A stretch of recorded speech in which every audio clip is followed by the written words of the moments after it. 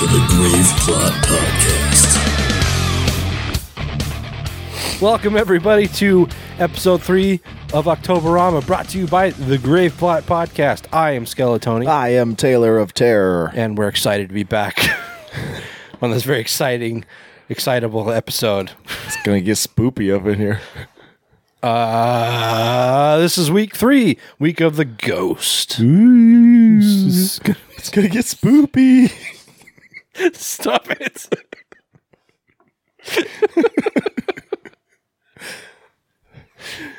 Okay.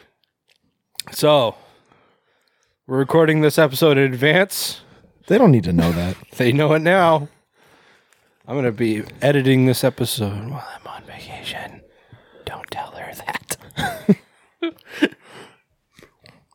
that.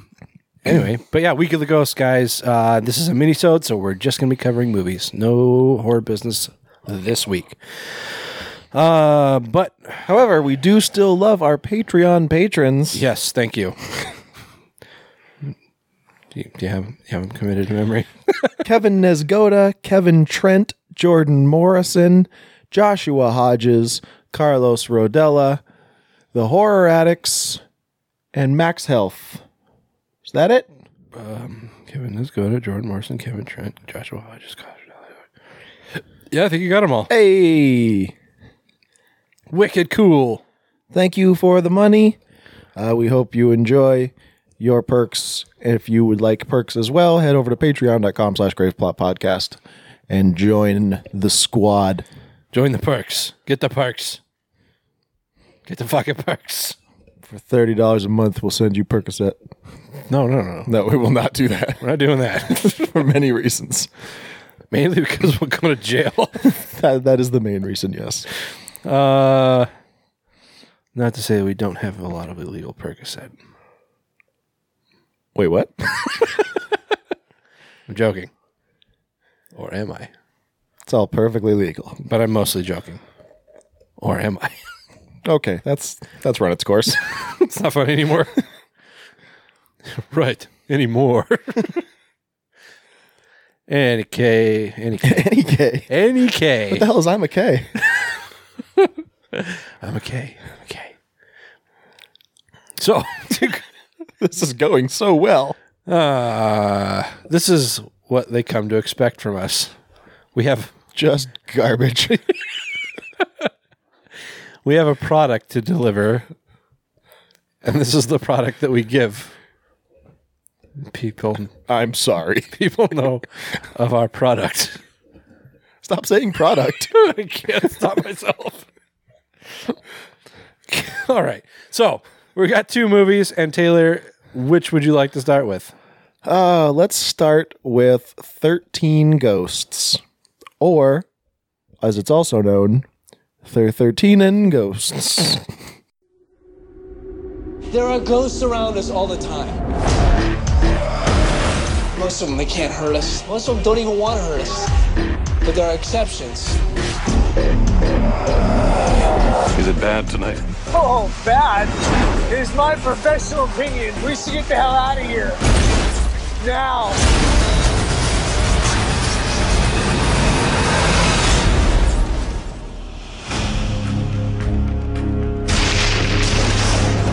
I represent the estate of your Uncle Cyrus.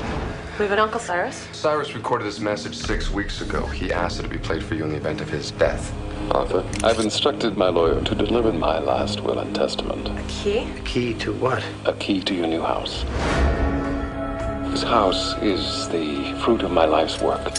Oh my God. It is a one-of-a-kind home. It's marvelous, isn't it? Wow. Arthur, we've got some papers to sign in the library. After that, I would love to take you and the family around the tour of the house. This place is awesome. All right, now I know I'm dreaming. Well, your uncle was quite a collector of many things. What the hell was that? This Halloween, You're wasting your time. It's all sealed up. the only thing worse than being trapped in a house with a ghost This house is not a house. We're in the middle of a machine. Powered by the dead. is being trapped in a house with 13 ghosts. Maggie! What? We got company. Where? I can't see. How close is it? Close enough to hurt you. Go, go, go, go, go!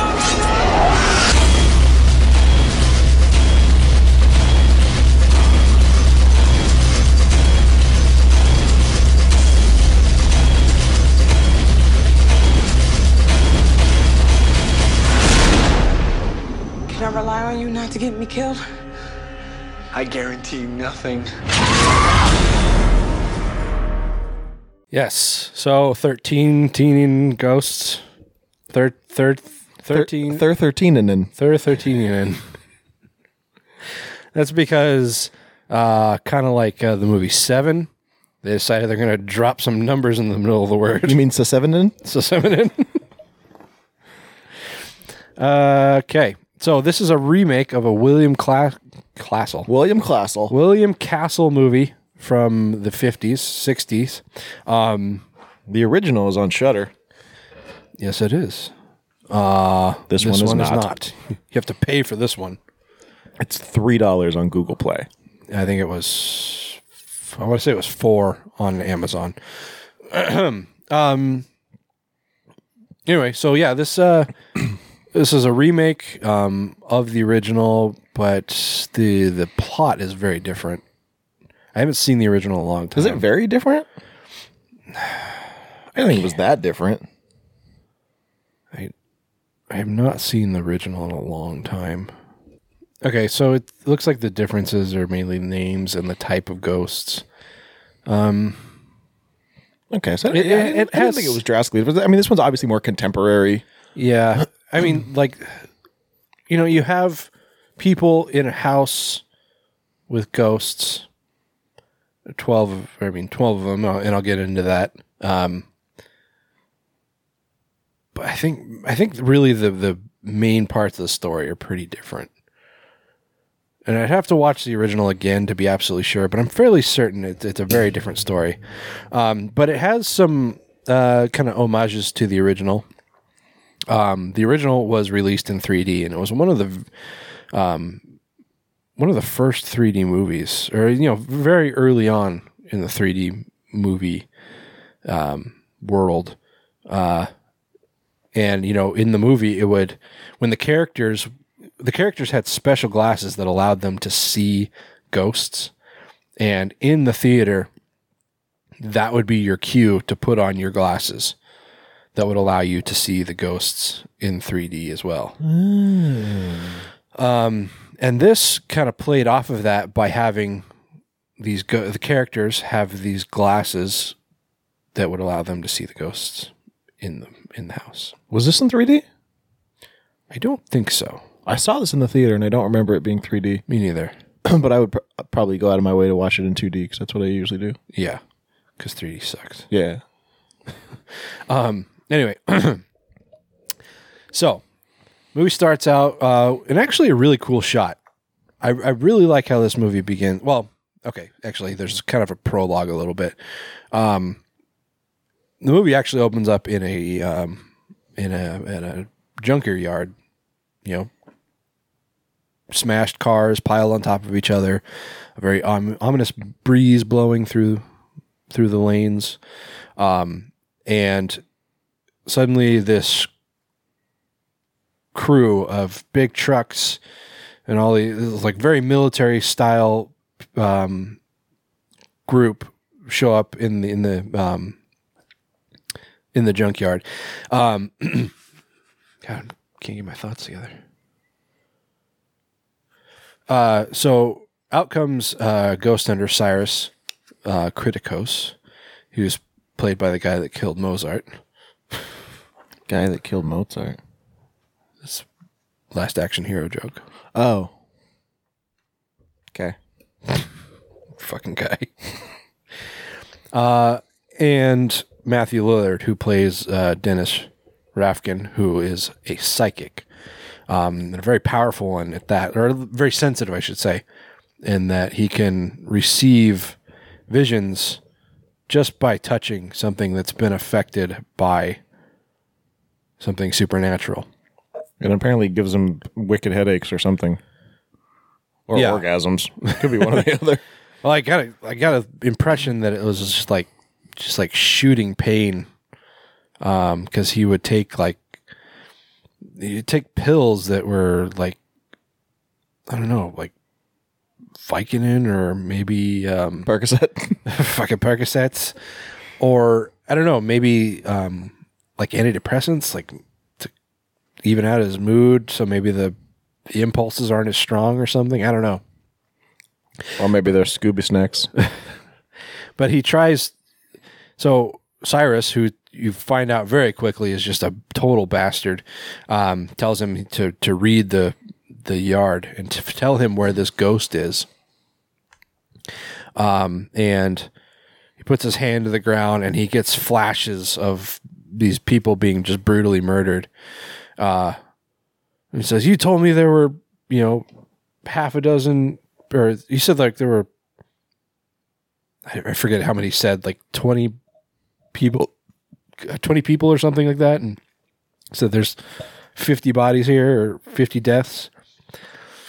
And Cyrus says, well, he's been busy since 20 bodies while he was alive. He's been busy since then. And so he falls back and he says, okay, he's over there somewhere. And he starts trying to take some pills to even himself out. And Cyrus like slaps him away and says, no, I need you clear-headed. And he's like, good, you need to take the edge off, man. Anyway, so in order to draw in the ghost, they bring this glass box with this weird scripture written all over it. And to draw in the ghost, they bring in this truck that just starts shooting blood all over the car, like the junked cars on the ground and inside the box. And then they start playing these incantations on these loudspeakers. And that apparently perks up the ghost's ears, and he starts approaching the group. And as you find out, when they put on these glasses, they can see the ghosts, and like this guy is just this big fucking hulking monster. He's got to be like every bit of 7 feet tall, and he's just jacked. It almost looks like Frankenstein. Kind of, yeah. Or Frankenstein's monster. Yeah, so he's just like batting these soldiers or whatever they are, just batting them away and like pulling him into the trunk of a car backwards. And like it's just, the guy folds at the waist like the wrong way. And yeah, it's pretty crazy.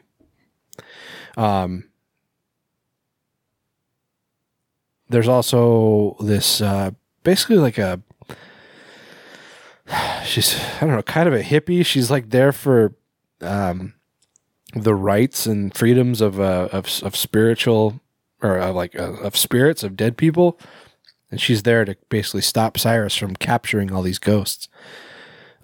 She's there with her boyfriend or whatever. Anyway, so this ghost starts slapping its way across the yard, toward like being drawn towards these incantations that are being read, and eventually ends up inside the box, and that's when the door closes and it's sealed inside. And that's when you also find out that this girl's boyfriend's been killed, and also Cyrus took this big sheet of metal to the throat. So he's dead. He did. So then we jump forward to, this is the scene that I thought, like, from the first time I saw this, and every time I watch it, I always think it's really cool. It starts out with a scene with Shannon Elizabeth, who plays, can't remember her character's name. Kathy. And her little brother, Max? Ben. No, yeah, that's not Bobby. Bobby. Bobble. Where did I get Max? So they're out there playing in the yard, and kind of pans over, and you see this woman standing like just outside the window talking to Tony Shalhoub, who plays their dad, Antonio Scarpacci. Antonio Scarpacci. No, his name is Monk. His name is Arthur. Wait, Just his short for daughter's name Antonio. Kathy? That's what What Wikipedia is says. Kathy? I thought that was the wife's name. Anyway, where's it? No. Okay, so yeah, and you know, Arthur and his wife are sitting there by the window, just kind of musing about how great their life is, laughing, and you know, just being happy, and so it pans past them, and it pans over a bunch of framed pictures of the family, and it basically does a 360 in this room, and you can like hear these not monologues, but like you can hear narration over it. You know, basically the family saying, "Oh, you know, it's just sharing these special family times," and you can hear like them having good time together, enjoying their time as a family. And as the room continues to pan over, you suddenly hear a fire alarm, and you hear like the whooshing of flames, and you can hear, you know, Shannon Elizabeth and the little boy saying, "Mom's still inside," and you can hear Arthur yelling that he wants to go back inside, and you hear the voice of a fireman. He says, "You can't go back in there. It's not safe." And then you hear like the beeping of a heart monitor, and you hear it flatline. And like all the time while this is going on, the room is changing. Like the walls are getting darker and just dirty, and the upkeep of the room is getting a little more depressing. And so the wife is, goddamn, the wife dies, and as you come around to the final wall of the room, you start seeing this bulletin board with all these past due bills pinned to it, and just yeah, I don't know. Explained it really badly. I always thought that was a really cool shot. Yeah. Just the way it very smoothly and almost like unconsciously showed the transition from this happy family life to, you know, where the house burns down, they lose everything they own, the wife dies, and then basically it comes to a point where the three of them are living in this apartment that they can barely afford. Yeah, so life is not that great for them. Yeah. Things have not been going well. But they've taken on a nanny. Yeah. Named Maggie. She's a very sassy black lady. Played by Raw Digga. It's just a weird name. I guess she's a rapper. Oh. She was in Busta Rhymes' crew. Oh. She took a wicked digger. Rough Springer! Yep. Anyway. So Maggie, she seems like, yeah, like kind of the nanny, housekeeper person. It's never entirely clear what it is she does. But she's there. She seems like she's pretty close to the part of family. And it just kind of shows a very tight living space and them trying to get ready for their day. And tensions are very high because Arthur trips over Ben's scooter and he just kind of like loses his shit a little bit, and just over something that small, just you could tell that things are tense in the Criticos family. And up the hall comes a man who knocks on the door, and they're like, "Oh shit! It must be that lawyer that was supposed to come today." So he opens the door, and sure enough, it's this creepy looking motherfucker who he looks evil. Yeah. He's got like, I mean, he's a lawyer, so you're immediately suspicious of him. But he's got like this slick back hair and these ice cold blue eyes, and like, I don't know, it's just like his teeth look fake. They're just like very straight white teeth. And, Oh, yeah. I don't know. He looks like he's a robot or something. I don't know. Very creepy looking. Invites him in. He plays this video from Cyrus, who says, "Arthur, you're my only remaining relative. But if you're watching this video, it must mean that I've passed on. I always had a problem that I had never become closer with you in my life, and in my attempt to make up for that, I want to will you my house." And kind of off to the side is a video playing of this house that, or like, I guess, screenshots of this house, with like this amazing decor, like antique, cartography tools and sailing tools and hunting tools and all these different odds and ends that just make this house look amazing. And you can kind of tell from the pictures, but it's made more clear later, that all these walls are made of glass, and they have that same strange writing on them that the box did earlier in the movie. Anyway, so they say, the lawyer says, "This is your house now. You're allowed to move in whatever you want. I can take you up there. It's upstate. I think it took place in New York. They said it's upstate. I can take you there tomorrow." So they do. They drive up there and they enter and they find there a power man trying to get into the house, saying that Power Man 5000. Yep. The house says their house has blown out the power to some outrageous number, like 5,000 other houses or something like that.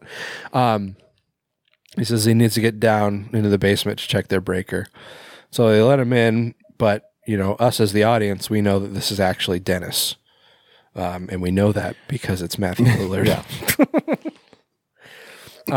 So they all go into the house, and there's like it's a gorgeous house. I mean, it's a little strange, a little new agey, but like all the walls are glass, and it must have cost a fucking fortune to heat the place.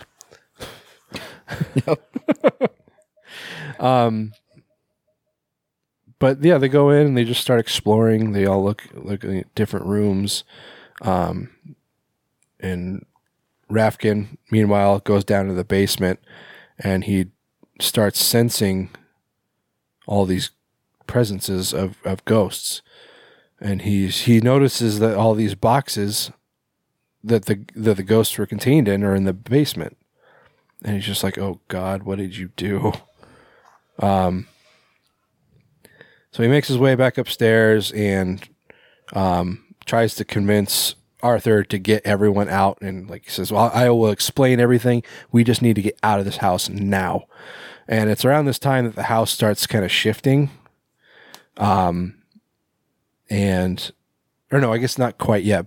While he's having, Arthur touches him, and he has this attack where he sees Arthur's pain of the loss of his wife. Like he sees, the fire, her death, and, the aftermath. Like he just feels all that pain. And so he basically goes into a seizure and collapses to the floor. Meanwhile, the lawyer sneaks off into the basement, and he picks up a briefcase apparently left for him full of money, and it activates this giant machine because it pulls it off. It will look like a bunch of pedals. Then it's all like dun dun dun dun dun dun. So this machine activates, and these big giant not saucers, but I don't know, these giant rings just start spinning, and this one lever flips up, and there are 12 levers, and they've all got a different symbol on them. And also in this other room, this these plates start spinning in the middle of the floor. And I feel like those aren't paid enough attention to. Like, if I saw that in this house that I was being given, I'd be like, so what's that? Yeah. What's that all about? What's going on there? That doesn't look like something that you'd usually find. Is that regulation? In a house.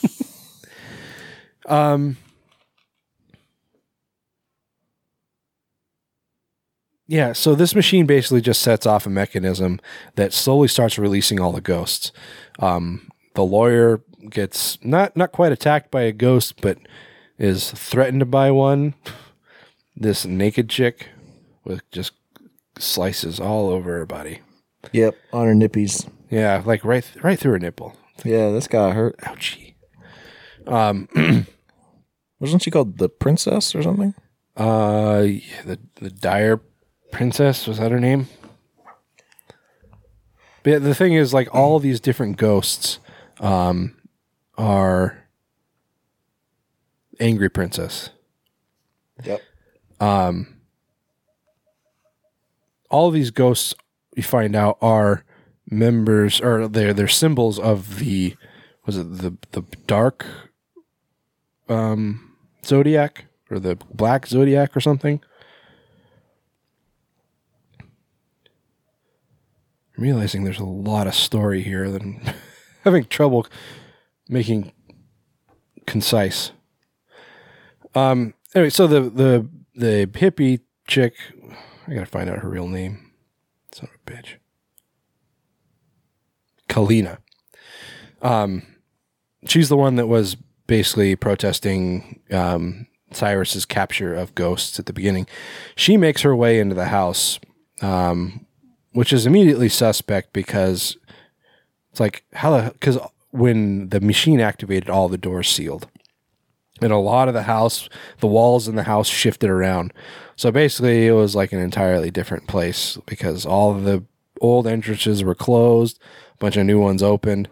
And she claimed that she got in when the house shifted and that the entrance she got in through is now closed. But anyway, so they attempt to try and work together. Once they finally convince Arthur that the ghosts are real, they, of course, start trying to formulate a plan to get out. But the problem is they're having a hell of a time trying to keep everyone together. So I feel like a lot of this movie is spent just trying to get the fucking kids to stay out of trouble. Yeah, pretty much. Because it's like at the beginning of the movie, he leaves them in that room with the giant spinning plates, and he walks away with the lawyer, and he says, "Stay right here. Do not move from this place. I will be back. Don't move." And then as soon as he leaves the room, they all leave. It's like, you little fuckers. And like, it's the three of them together, Kathy, Maggie, and Ben. But then eventually they split up. Like, Kathy goes her own way, and Maggie and Ben take off. And then Ben disappears from Maggie because he sees his mom's ghost. Yeah. So through the course of the movie, basically all these ghosts are being released, and they keep popping up around the house. And they only have 2 pairs of glasses in order to see the ghosts. And it's becoming more of an issue because more ghosts are being released, and it's hard for everyone to constantly be aware of their presence when they're coming and going. And you never know when a new one's going to pop up. So, yeah, eventually get to the point, near the conclusion where they find out, or when Kalina reveals to Arthur that he is supposed to be the 13th ghost. It's supposed to activate the machine or open the Ocularis Ocularis, what?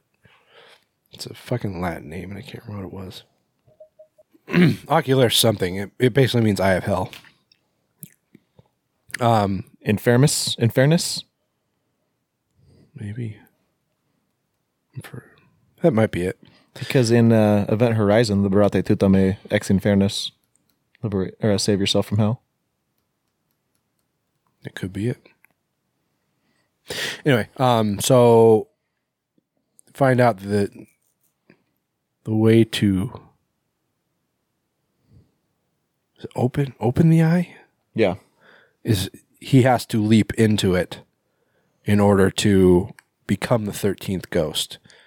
And come to find out that Cyrus is not actually dead. He faked his death in order to convince, because he knew that Arthur would be the perfect, like, not only did he have his deceased wife would make the perfect fourth ghost, the withered lover, was that what it was? Yeah. And then, but Arthur would make the perfect 13th ghost, which I can't remember. The broken heart. A broken heart.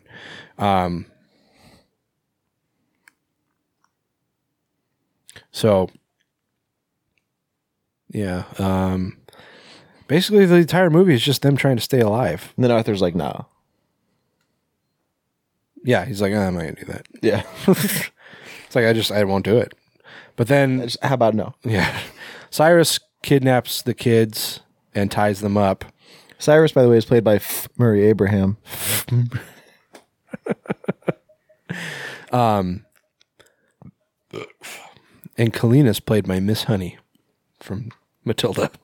Okay. Yeah. Yeah, you got all these ghosts. You got yeah, and they're all cool. the firstborn son, the torso, the bound woman, the withered lover, the torn prince, the angry princess, the pilgrimess, the great child and the dire mother, the hammer, the jackal. The jackal? Is it a jackal? And the juggernaut. Right. And the cool thing about this is that all the even though it's not in the movie, all of those ghosts have a backstory. Yeah. There's a couple of them they go into like real briefly, but yeah, a little bit. Mainly the juggernaut and the juggernaut. Who else was it? You know what a juggernaut is? Nope. It's when you don't come for a really long time and it's just like what?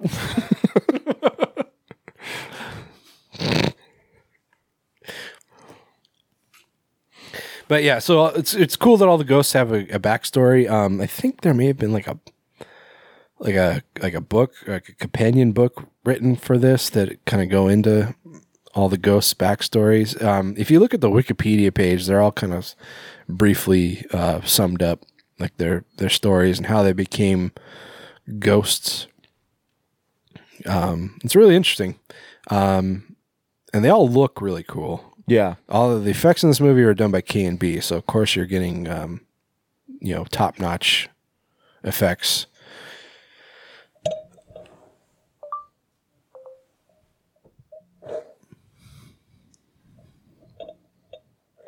Yep. What are you doing? I was trying to see if this was rated R. It is. Okay. Do you remember the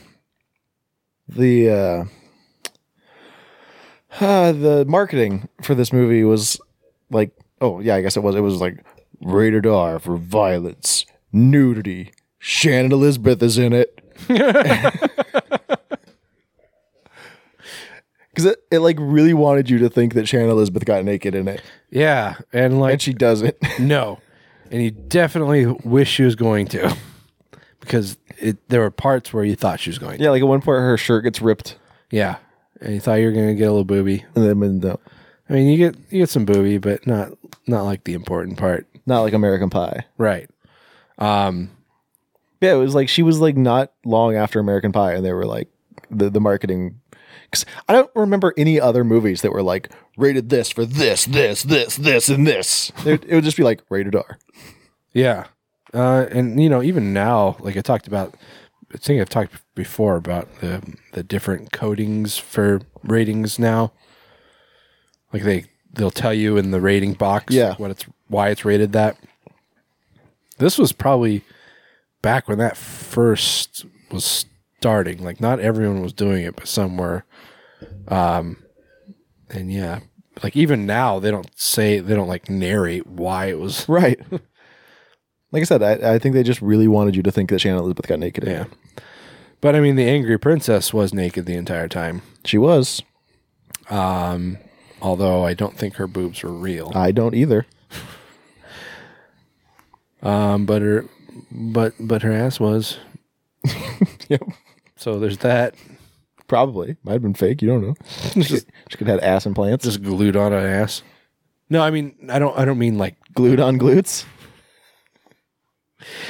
I don't mean like her boobs were like implants. I mean, they may have been, but I'm pretty sure that. Oh, like they were like prosthetic? Yeah, I'm pretty sure they put like stuff over them. Oh. Kind of like, what's her face in X-Men? J-Law. Or Rebecca Romaine. The fuck's the character's name? Mystique? Thank you.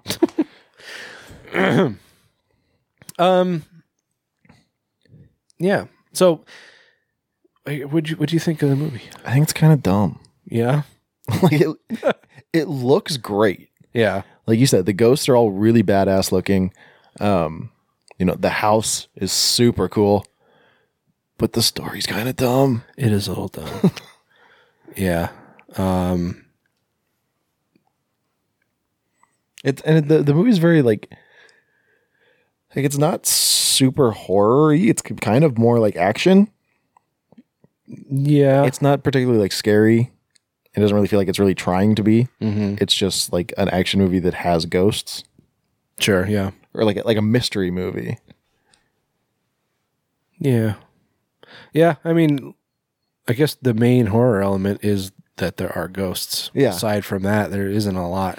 I mean, it's not... Like it's visually horror, but tonally not. Yeah, I mean, there's not a lot of gore, if any. I mean, there's basically a bathtub full of blood.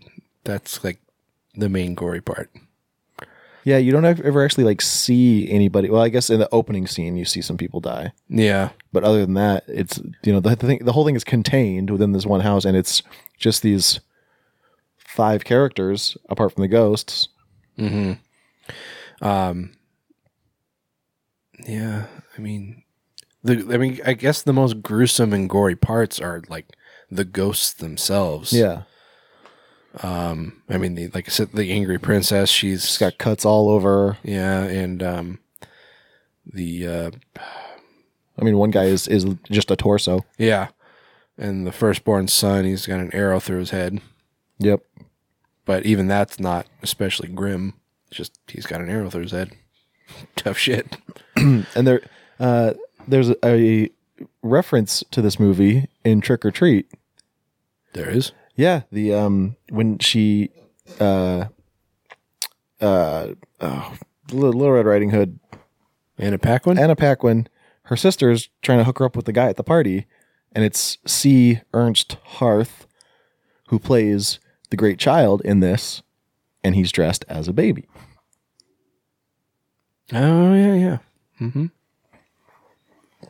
Very good. Very good. Yes. So, yeah. I mean, Arthur, he finds out that Cyrus is alive, and it's really kind of anticlimactic. Yeah, it is. Mainly because we already know he's alive. Yeah, I found that really odd that they revealed that so early. Yeah. Well, I mean, they made it seem at first as if he was another ghost contained in the house. That's true. But then it gets to a point where, he reveals himself to Maggie, and Kalina has these special flares. What?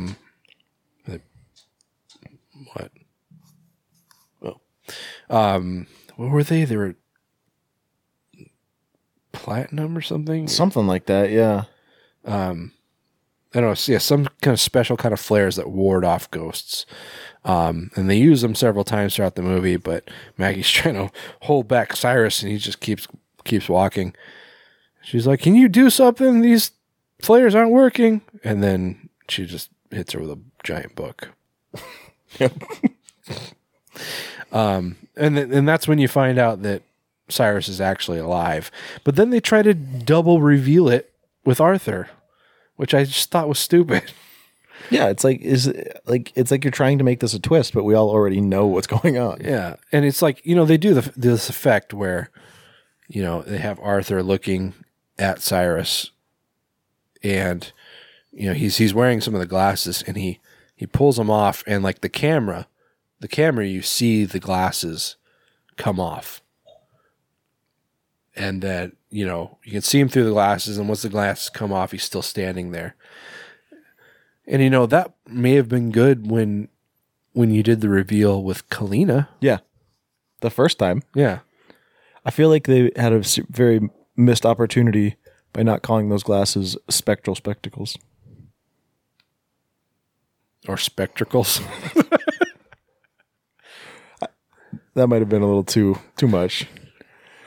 People in the audience be like, spectacles? Are they just saying spectacles wrong? Are they making some kind of dick joke? Is this a reference to something? I always thought those glasses were really cool. Maybe, yeah, they were. I always wanted to make a pair. Like the little like LEDs on the side. Yeah, that was this message board I told you about where I go there and people make a bunch replica props and stuff. Mm-hmm. I've seen people make some before and I was always really jealous. I just don't have the means or the skill, especially the electronic skill. I just don't. Yeah, I don't know that stuff. So it's funny. My dad, he's really good with electronics. Like it's like second nature to him. He just understands that, but he can't do shit with like he can't. He's not artistic. He can't sculpt. He can't do things with wood. But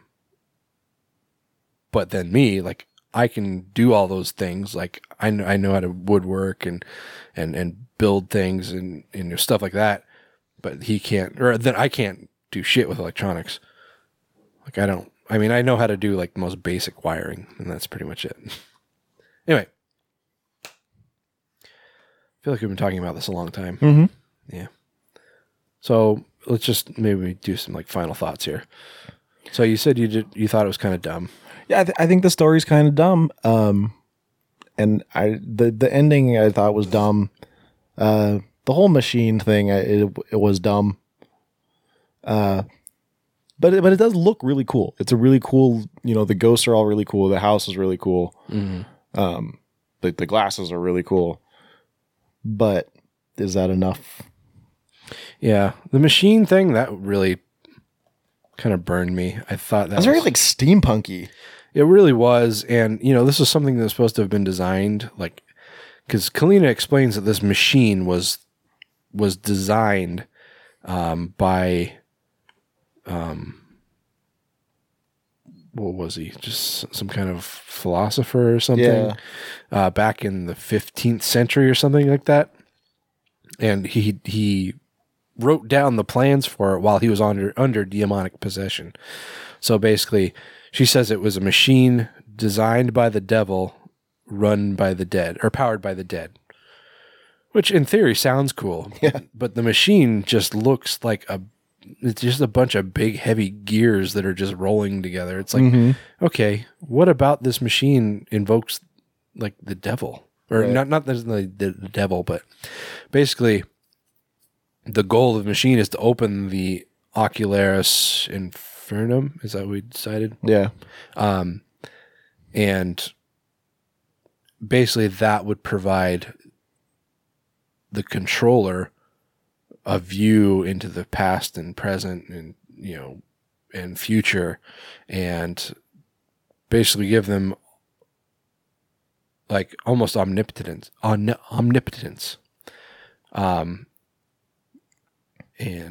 Yeah, like, I don't know. It seemed very convoluted. Mm-hmm. But yeah, I'm with you. I used to really like this movie, especially when it first came out. I thought it was awesome, but I think I was mainly swayed by the effects. Probably, yeah. Like I thought the ghosts were so cool. I thought the house looked awesome. And even at the time, looking back on it, not so much now, but at the time I thought the machine looked cool.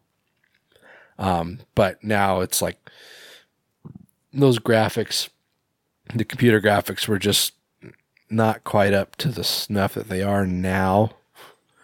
And so it looks very clearly like CGI. Yeah. I almost think it would have been better off if they just would have kept those spinning discs and just left that big machine out of it. Yeah, possibly. I mean, if they had to include the machine, just leave the rest out. Yeah. But anyway. Yep.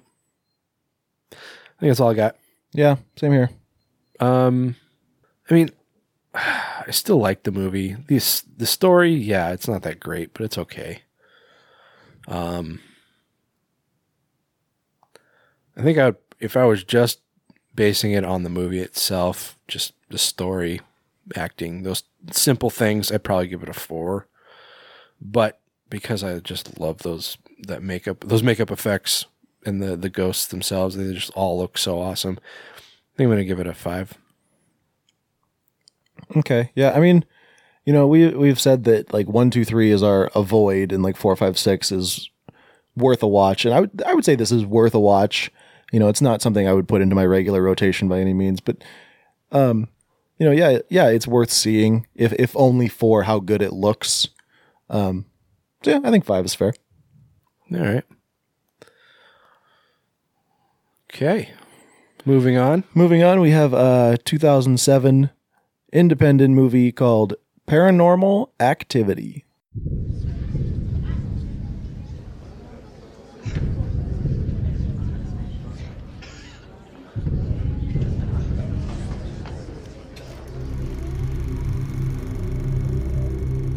High def camera on. My girlfriend Katie, she thinks there's something in the house. I don't know. You believe me, right? I think we're gonna have a very interesting time capturing whatever paranormal phenomena is occurring or is not occurring. Windows are locked, doors are locked, alarm is on. Hearing a weird sound. Something's here. I feel it breathing on me. There's footsteps in, but there's no footsteps out.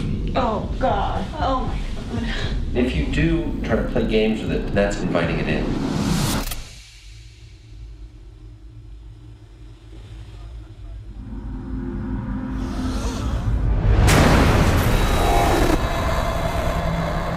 Jesus, looks like something bit you.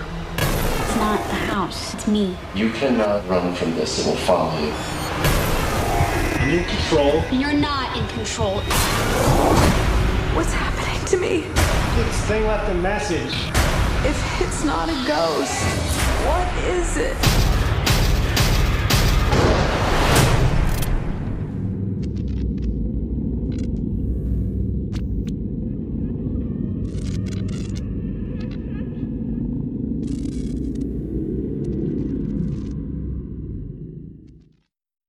All right. So most people know this movie. It's pretty infamous. Yeah. It kind of kicked off the most recent boom of found footage movies. Yeah. And, we could say that Blair Witch really started the found footage thing. Like, I would say, like, Blair Witch lit the match, whereas Paranormal Activity was the gasoline. That's fair. Yeah, this was made for $11,000. And honestly, I don't know where it went. I feel like they could have filmed this for even less than that. Yeah. I mean, the very minimal effects like that went into it. I don't know, maybe renting the house. I don't know. Well, if they rented the house or the camera. Yeah. But anyways, it's about a couple named Mika and Katie, who are played by Mika something or other and Katie Featherston. So it's actually their Sloat. Sloat is his name? It's SLOAT. So sounds like Sloat to me. But I like that they kept their names. Mm-hmm. Because, similar to Blair Witch or like the upper footage, they portrayed this as if it was real. Mm-hmm. And, it was marketed as being actual found footage back when that was still a thing you could get away with. Yeah, but, very tenuously. Like, there's probably a very small subsection of people that actually bought into it. I bought into it until I saw it.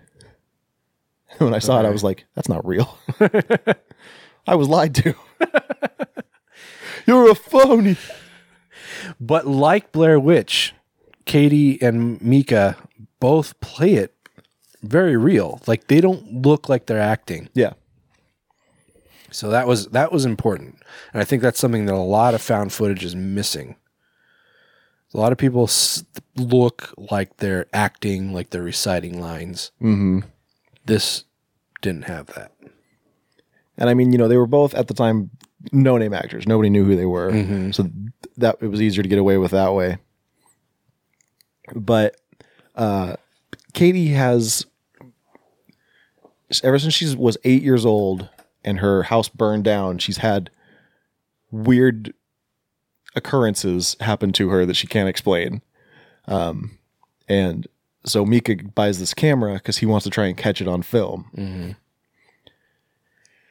And at first, nothing really happens. They call in a psychic, and he shows up and he just kind of, hears the story and just says, oh yeah, well, that'll happen. Like most psychics do.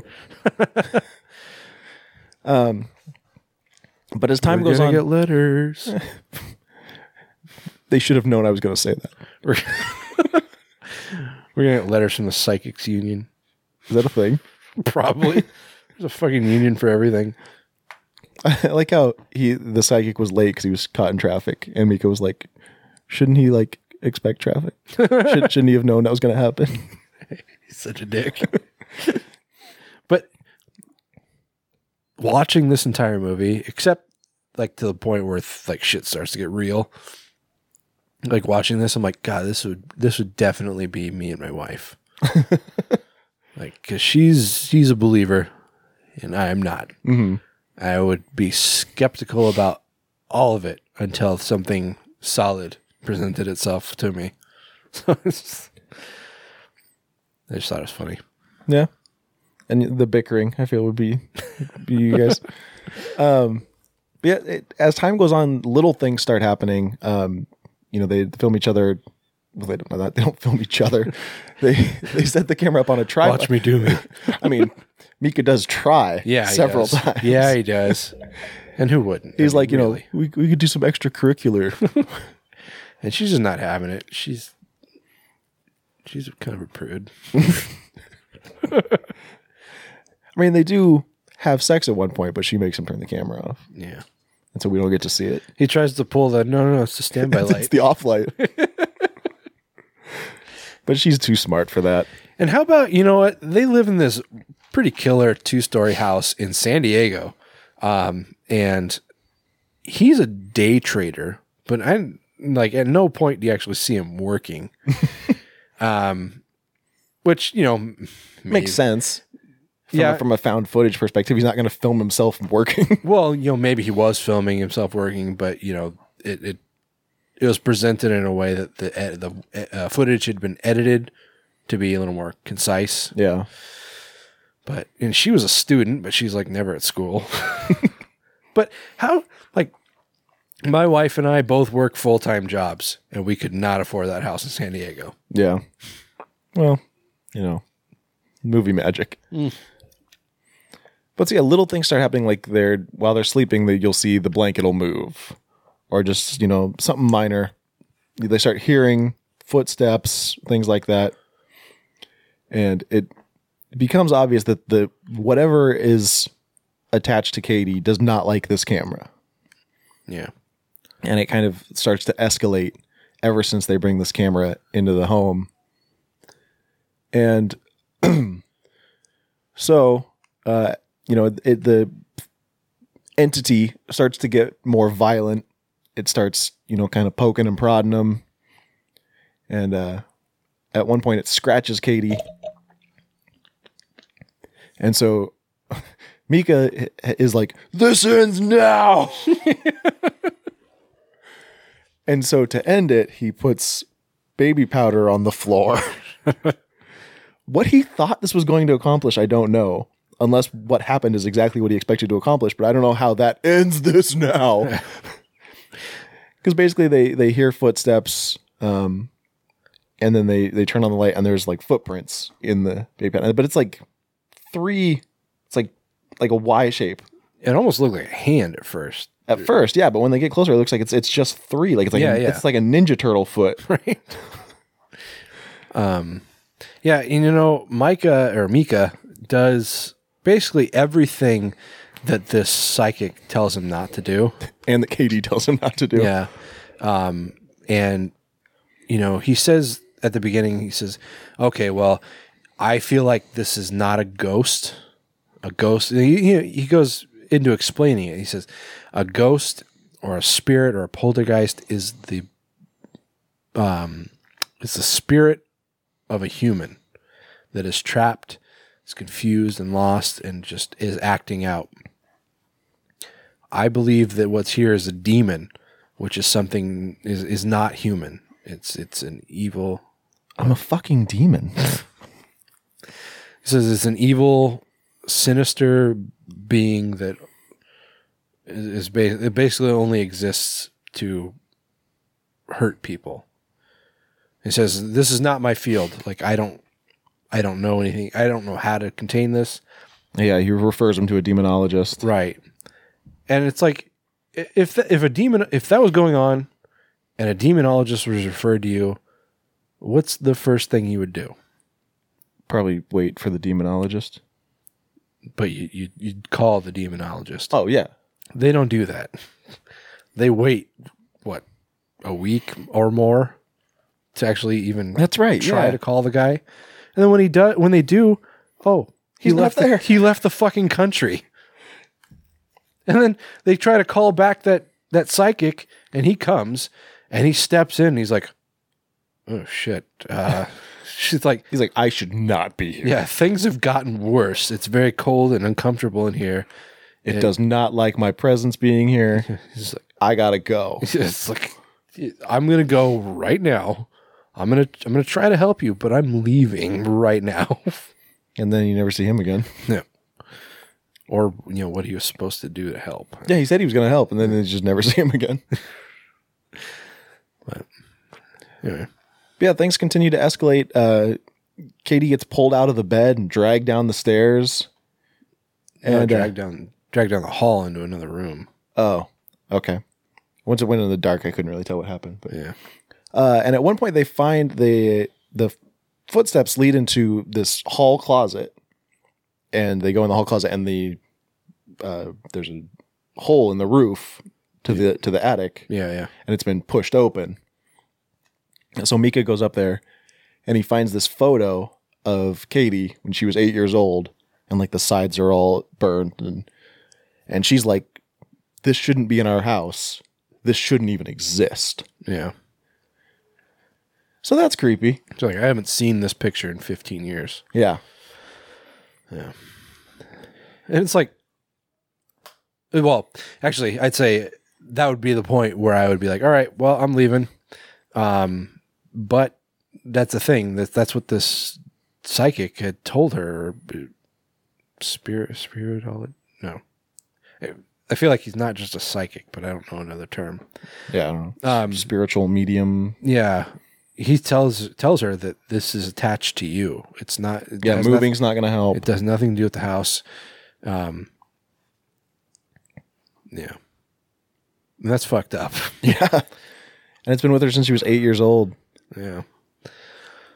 And Mika actually finds like a woman back in the 60s? 60s or 70s. That had a similar case, and it just, in her case, the demon just disappeared. So it's almost like they're trying to play a wait and see game. I thought it killed her. Did it? I thought so. Oh, I thought I heard him say that like it. I know he said that she hired an exorcist, but the exorcism didn't take, or something. I don't remember now. Beats me. Irrelevant. Well, it is relevant, but I don't know. Yeah. So eventually, Katie gets dragged down she just gets up and leaves. Mm-hmm. She gets up and stares at Mika while he's sleeping for like 2 hours. Yeah, and she does that twice. Yeah. And then she just kind of walks away. And then she starts screaming. And so Mika goes to find her. And you can't see them on the screen at this point, but you can hear them, and she's crying and he's consoling her. And then all of a sudden his body comes flying into the room, smashes into the camera, knocks the camera off the tripod. And then now there's 3 different endings here.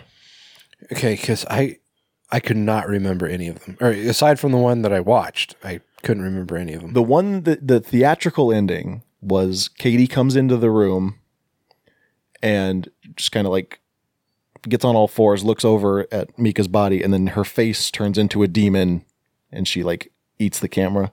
Yeah. And then it shows up on the screen and says, police came and found Mika's body. Katie has never been seen again. Mm-hmm. That was the, we can make this a franchise ending. Yeah. The original ending, Katie comes into the room and she's got a butcher knife. And then the police show up and they tell her, put down the knife. And she starts walking towards the police, and a door slams somewhere else in the house, and this cop gets spooked and he shoots her. And that's the end. I don't think I've seen that one. And then there's a third ending. I think it was Paramount's ending, but it was the original ending that they had. And this one is my favorite, where she comes in, she's got the butcher knife, she looks over Mika's body, and then she just slits her own throat. Yeah, that's the other one I've seen. That's my favorite one. That's pretty badass. I think that's the best one. But this movie is very, like, there's not a lot that happens in between. It's a lot of them talking and a lot of just kind of small things at first that escalates. And I think that's what makes it successful as a found footage movie. Yeah. It really sells the realism because it's not every single second of it is interesting. Right. It kind of starts out like Ghost Hunters and ends up like Ghost Adventures.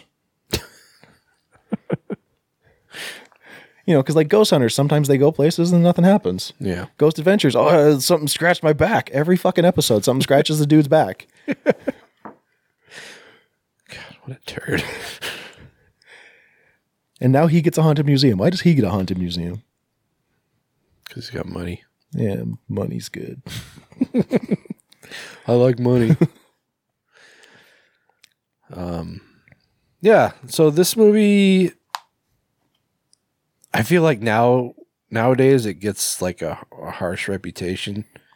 But back when it came out, everybody was all about this movie. I love the first one. Yeah. The sequels are garbage. See, I thought Paranormal Activity 2 was kind of okay. Not as good as this one. 3 is the one where they were little kids, right? Yes. Okay, yeah, I didn't like that one.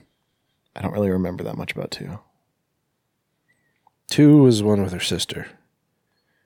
Okay. Yeah, I don't remember it well enough. Yeah. I mean, but it seemed like there was, it seemed like people watch this and they're like, well, I don't know what this thing is. I don't understand. I need more. And so they were like, okay, well, here's a backstory with some witches or something. And I was like, what? You just like blew all the realism out the window. Yeah. It did. I mean, it got a little silly, especially in 4 when it was a completely different family. Yeah. And like Katie and her nephew they're basically playing off as her son. They live across the street now or something, and I don't know. It just got silly. And then I haven't seen it, but I read the synopsis for the Ghost Dimension. Holy shit. That sounds fucking terrible. Wasn't that the 4th one? No. No, it's the 6th one. Fuck. Because the 5th one was The Exorcist. The Exorcist. Oh, man. Yeah, I was reading this, like, as far as I can tell, the only thing that Katie and her sister have to do with the ghost mention is the guy finds a tape that has them on it. But he also finds this camera that can see spirits. Right. And then at some point, his daughter, he finds this tape that has Katie and her sister and his daughter. Spoopy.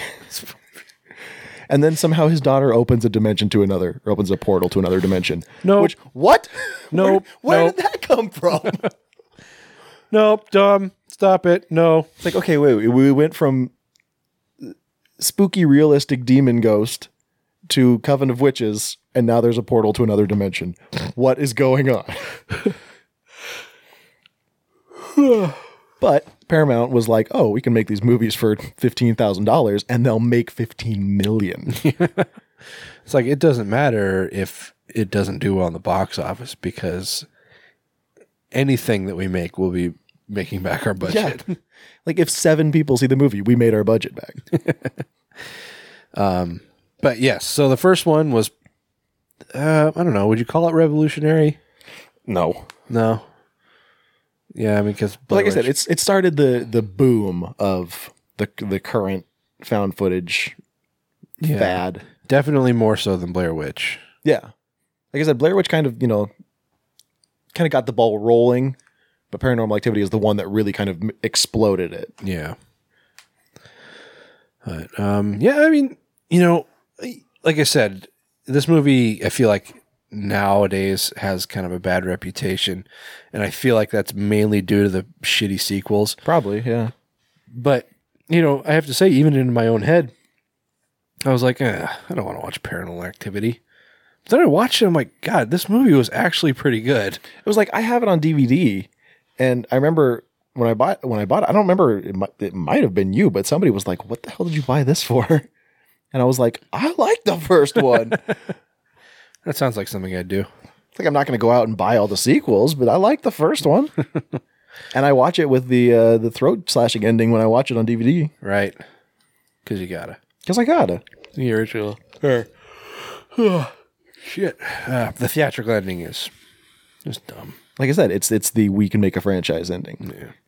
We can't have her kill herself because we need something to tie it into the next movie. Apparently there was an unfilmed ending. Did you see that? No. What's the unfilmed ending? I'll tell you. How do we know it exists if it wasn't filmed? I don't know. Let's see. Is that the one with the police? Unfilmed alternate ending. A third alternate ending was written in which a possessed Katie would corner Micah and bludgeon him with his camera while viewers watched from the camera's point of view. This version was deemed too complicated and too brutal to shoot. More brutal than her slitting her own throat. Like, just do it. I mean, don't bludgeon the guy to death, obviously. But yeah. Like, he puts his arm up and you just have the camera, like, have her arm hit his arm. Yeah. That's easy to shoot. Like, you just take a camera and swing it. Yeah.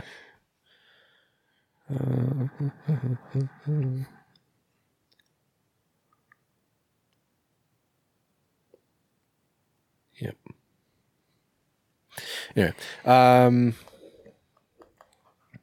Cool. So for a rating, are we rating it with, like, what ending are we rating it with? Because I feel like that makes a big difference. Why don't we just rate the movie without the ending? Just rate the bulk of the movie. Okay.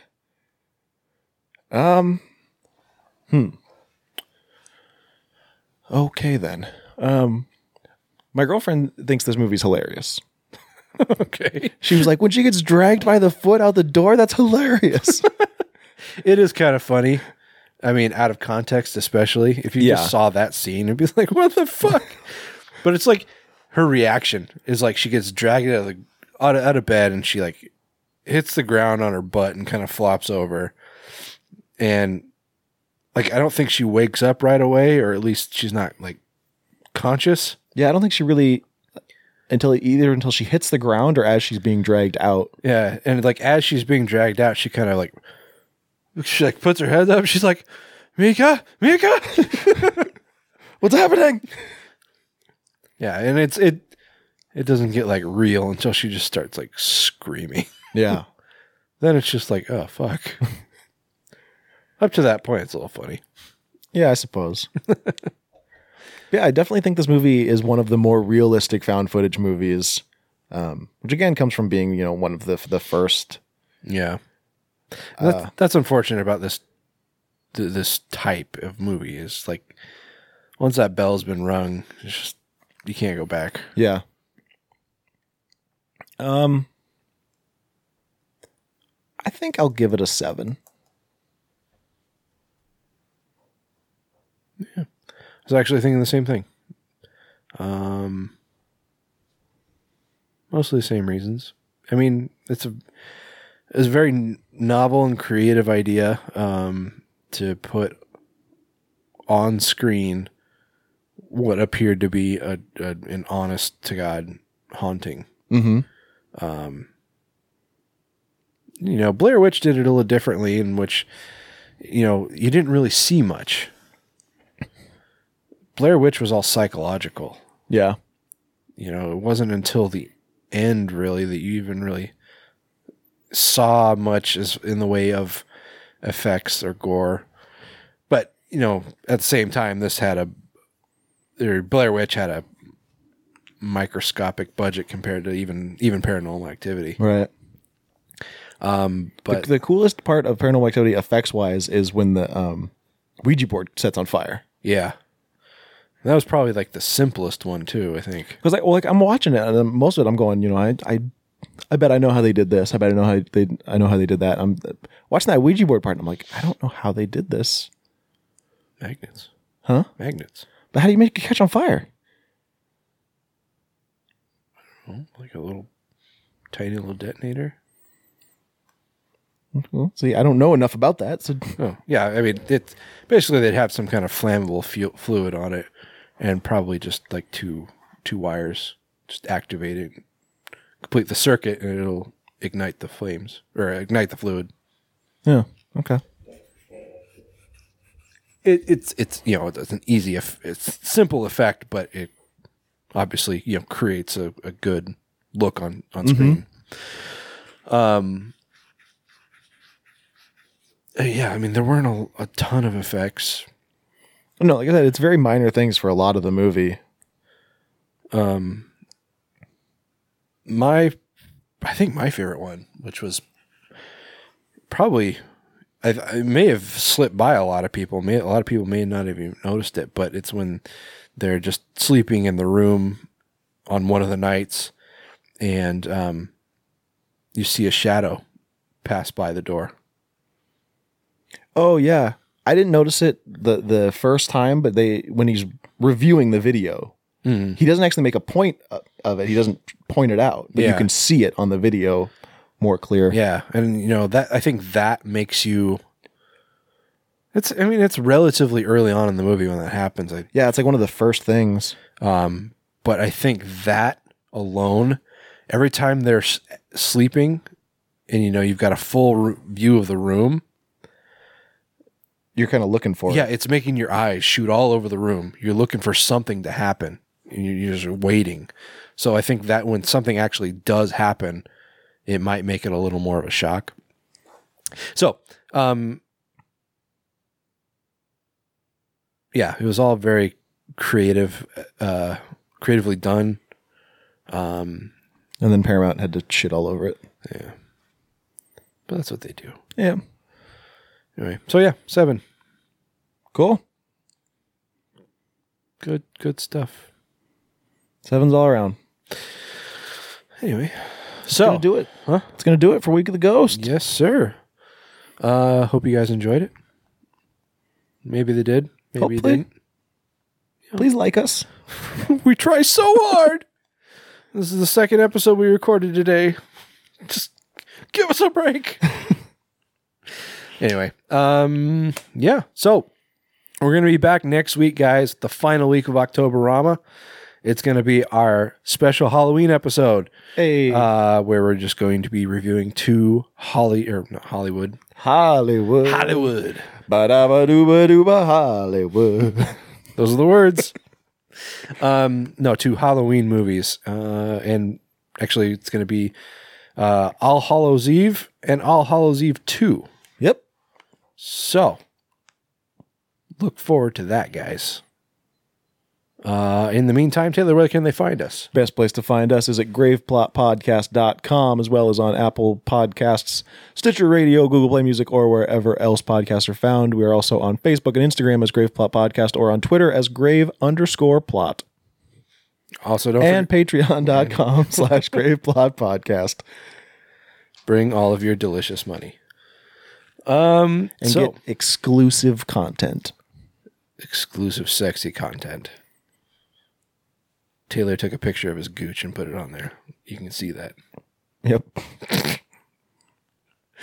Kind of looks like an old avocado. You look like an avocado had sex with an older avocado.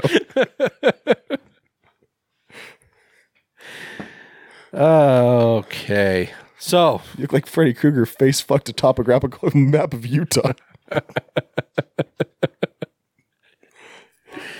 Like a testicle with teeth.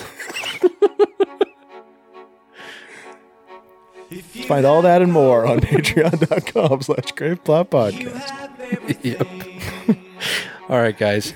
So we'll catch you again next week. Until then, I am Skeletoni. I am Taylor of Terror. This has been the Graveplot Podcast, where we're all a little dead inside. You can say anything you want, and you can do